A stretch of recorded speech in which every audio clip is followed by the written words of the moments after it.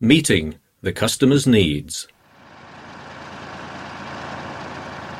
In 1917, Atlas merged with Diesels Motorer, which had been founded in rural Nacka outside Stockholm in 1898 by K.A. Wallenberg's half-brother Marcus Wallenberg. The company manufactured marine engines and stationary diesel engines. It was a technically prominent company that made several important design improvements. An invention by Jonas Hesselmann in 1906 had made it possible to quickly switch the motors from forward to reverse, which seriously opened up the market for marine engines. The new company was named Atlas Diesel, and during the 1920s all operations moved to Nacka.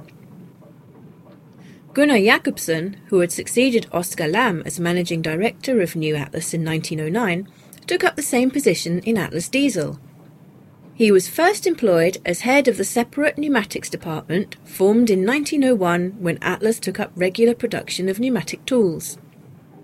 Under Jakobsen, the pneumatics department expanded its range with new tools and even air compressors.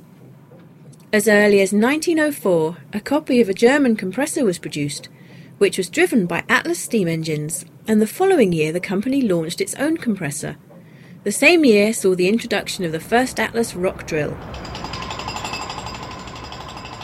The range of pneumatic tools and compressors grew continuously. Through a network of agents, a profitable export market had been established by the time the First World War broke out.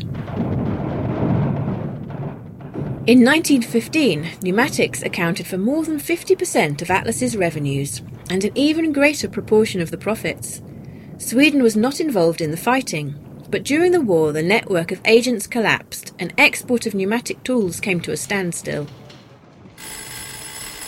Hoping for a better future after the war, the board of directors in 1917 decided to go into the Stockholm Stock Exchange. The shares were listed successfully, but the fortunes of Atlas Diesel continued to decline. Business did not recover as expected when the war ended. More troublesome years were to come. Atlas Diesel was hard hit by the depressions of the 1920s and 1930s and concentrated its slim development resources and export efforts on diesel engines. However, somewhat behind the scenes, national sales of compressed air tools were being developed, to a great extent thanks to the efforts of the customer-oriented Josef Hollertz. Hollertz was an extremely successful Atlas Diesel salesman and a determined customer ombudsman within his own company. He became well acquainted with the relatively small number of customers and their problems. He spent time in their workshops and carefully noted opinions, capacity, quality deficiency and the like. On returning to his Atlas Diesel office, he discussed the customer's demands and requests with the talented Eric Reed, head of the design department. Reed often accompanied Hollertz on his visits to customers to gain clarification of the problems. This close interaction with the customers led to important design changes and laid the foundations for the customer focus that has become the hallmark of Atlas research and development efforts to the present day. The development of portable compressors and light rock drilling equipment opened a new market. Hollertz carefully studied the problems encountered by potential customers through observation of conditions in the industry.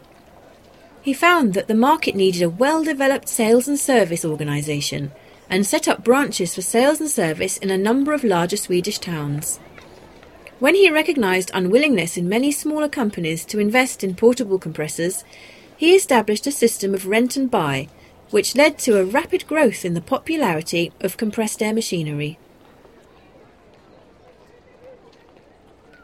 The sales-oriented Hollertz's experience constituted the basis of Atlas Diesel's training in sales techniques. A basic recommendation was to convince the customer that the offered solution was right for his needs before discussing the price. Hollertz also introduced profit-based sales planning. At the same time, he saw things long-term and cultivated relations for the future.